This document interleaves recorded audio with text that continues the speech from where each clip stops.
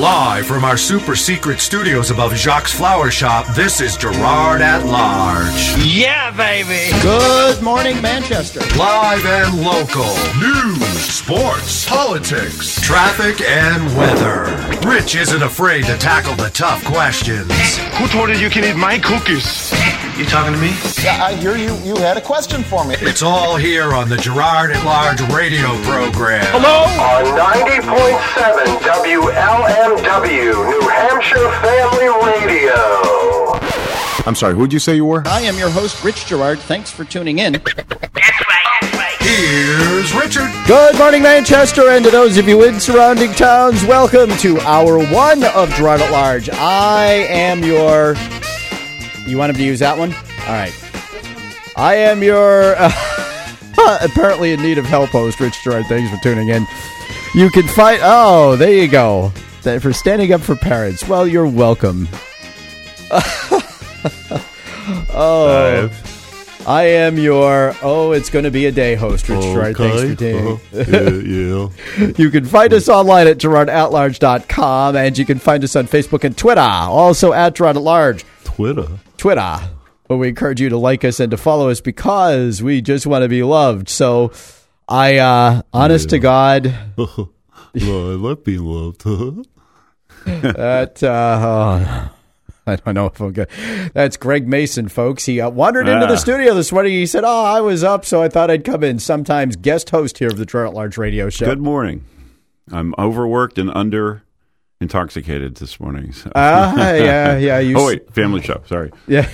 No, you was to say you saw that on one of those. I saw the sign. You saw the sign. There's this place out here. I saw the sign. I think it's called Mast Road Collision. They have some great signs. Yeah, they have this sandwich board that they put signs up on, and they must have a book of pithy quotes or whatnot because they change it about once every week, 2 weeks, depending. It's great. Yeah, there's some catchy. So, it was a late night. It really was a dark and stormy night. One of the things that got discussed last night that it didn't make the news read, but the school district got a letter from the State Department of Education. Ruh-roh, George. Well, there was a 2-hour non-public session on that. Yeah. So the letter is public, though, and I'm not exactly sure what to do about this because I know if I bring it up on the air, people are going to howl and whatnot. But it is a public letter, and it's a follow-up to a letter that the district got back in April, where a rather detailed list of deficiencies in the district's management of its special education programs was brought to the attention of Superintendent Vargas. How would you like to be Superintendent Vargas, right? He shows up on October 1st, and, well, we can only imagine. Yeah. And so now the district, there was a meeting. The district was more or less given marching orders on things it needed to do. And yesterday we were presented with a letter that... detailing the failure of various members of the district's staff to respond to state DOE reminders and inquiries. So I'll leave it there for now because I don't want to be accused of doing something untoward, even though the letter is a public letter. We'll just leave it there for now. How's that? Anyway. Oops. Yeah, Greg is reading the letter going, uh-oh. Ruh-roh, Raggy.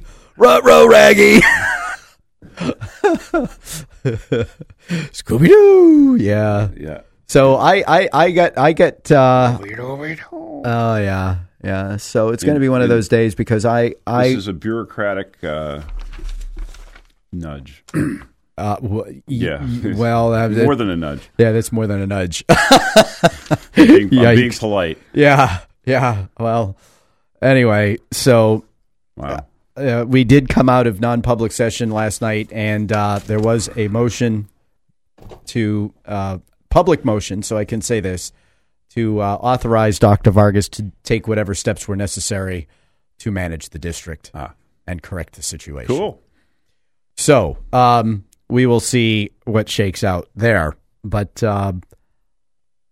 yeah, so I literally was getting into bed last night by about 12:30, which means I am now officially functioning on, I can't say less than 3 hours worth of sleep, because somewhere along the line, all of a sudden, I heard the alarm clock, and the next thing I heard was my wife saying it was 4:00. So I must have snuck another half hour or so of sleep in there. So I'm thinking what happened is the alarm went off and she hit snooze. That would explain the coffee drip this morning. Coffee in drip? your arm. Yeah. No, that's coming. That's our good friend Jim Gaudette. He's coming, and no doubt with a chocolate bar, and I can tell you that ain't going to last long. So Jim will be joining us this morning for public safety this week. And then in the 7 o'clock hour, let me see, I have to actually get to the schedule, because if I can't see it, I'm not going to read it. Today is Tuesday, so we'll have community connections with the Granite United Way. In the 8 o'clock hour, we will have Kelly Ann Thomas with us. She is a candidate for school board in Ward 12. And then we will wrap up our In the Bullpen series with the New Hampshire Fisher Cats. As they come in, we're going to talk about player development contracts today. So it's kind of a discussion we've stumbled onto with Tyler Murray. So we're going to kind of take a look at the inside mechanics and the business model of Major League Baseball and how it develops players. That's going to be interesting. I've often wondered how they're able to survive. You know, they're only open 4 months out of the year down there. Yeah. I mean, how do they keep that place going? Well, you know, you would think that stadium, I mean, it sits there for 8 months of the year, pretty much. I mean, they may rent it out once in a while, I guess. Yeah, on occasion. But pretty there's much. An event or something there. But pretty much it sits there. Pretty much it sits there. But I'll tell you, I forget what the average numbers were, but let's just say they average 4,000 fans a game. Do they? That's good. Times Those are good 70 numbers. games. So they pull in somewhere around 300,000 people a year to ball games. But that's 70 games. A lot of them are out of town, though, right? No, it's 140. It's either 140 or 142 game season. Oh, so there are 70 or 71 home games. Oh, I didn't know that many. Yeah, so there are. Yes. Yeah. Next year, I'll have to give you some season tickets. That's cool, because I've got 4 of them. Have you? Through the Adorable Radio Show? Yes, I do. So it's a great entertainment. If you go down there, we were there for the second to last game, and oh yeah, 2-0. They won 2-0. I got to a few games. So some of their teams that they play against need some work with their names. They played against the Harvard Goat Dogs or the Hartford Yard Goats. Yard Goats. The Yard Goats. There's a name that trips right off your tongue. Well, this catchy. Who came up with that? I know. Let's call them the Yard Goats. Well, you've got the Flying Squirrel, you've got the Yard Goats, you have the I'm gonna blank on all of the names now, but there's some great names. There really are. I think the Fisher Cats are pretty classy.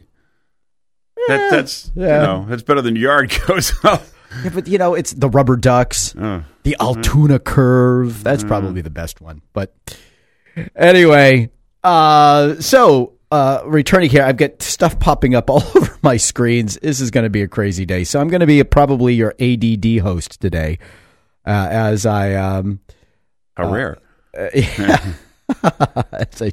as I do, as I try to get through this. So, I forgot to grab the list of things to talk about this morning. Want me to chase it down?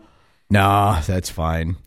There's a break coming, but I do want to. There you go. I do want to continue on the discussion of schools. So, one of the things that I'm really very happy about with Dr. Vargas, and I'll tell you, he showed some. He's showing his mettle. During the discussion, I have to have time to get into this, but during the discussions that during his presentations and at other times last night, he was publicly calling on the union to be more flexible in helping the district manage some of the, overcome some of the challenges that it has. And for reasons of my fuzzy brain after 3 hours of sleep, I'm not going to get into particulars, but there are very definitely. He said we are so rigid in what we do in some places that it's kooky. And so he was publicly making an appeal before the board, saying, and he was at times praising the union for work that it had done, but he was also, publicly saying more or less more needs to be done, and there needs to be greater flexibility, particularly when it comes to scheduling. So, are we going to see changes if we don't have scheduling? There's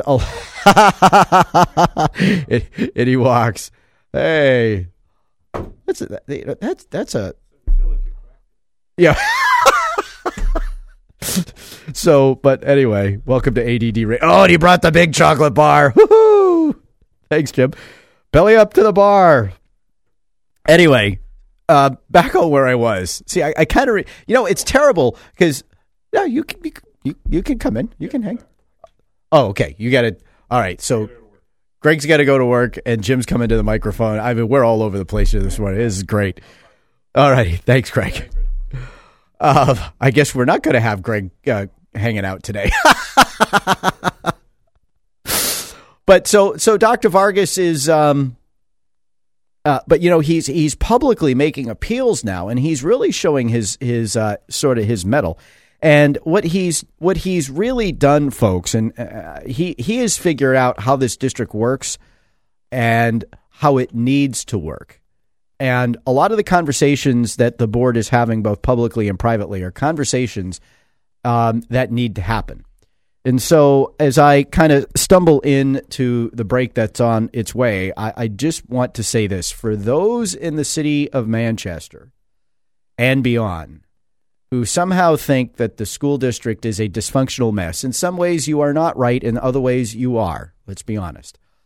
I would like you to know that Superintendent Vargas is a very insightful, deliberate, capable, and skilled superintendent. And if we can muster on an ongoing basis the support he needs to make the changes he sees need to be made, this district is going to stop flocking like a turkey and start soaring like an eagle. This is Gerard at Large.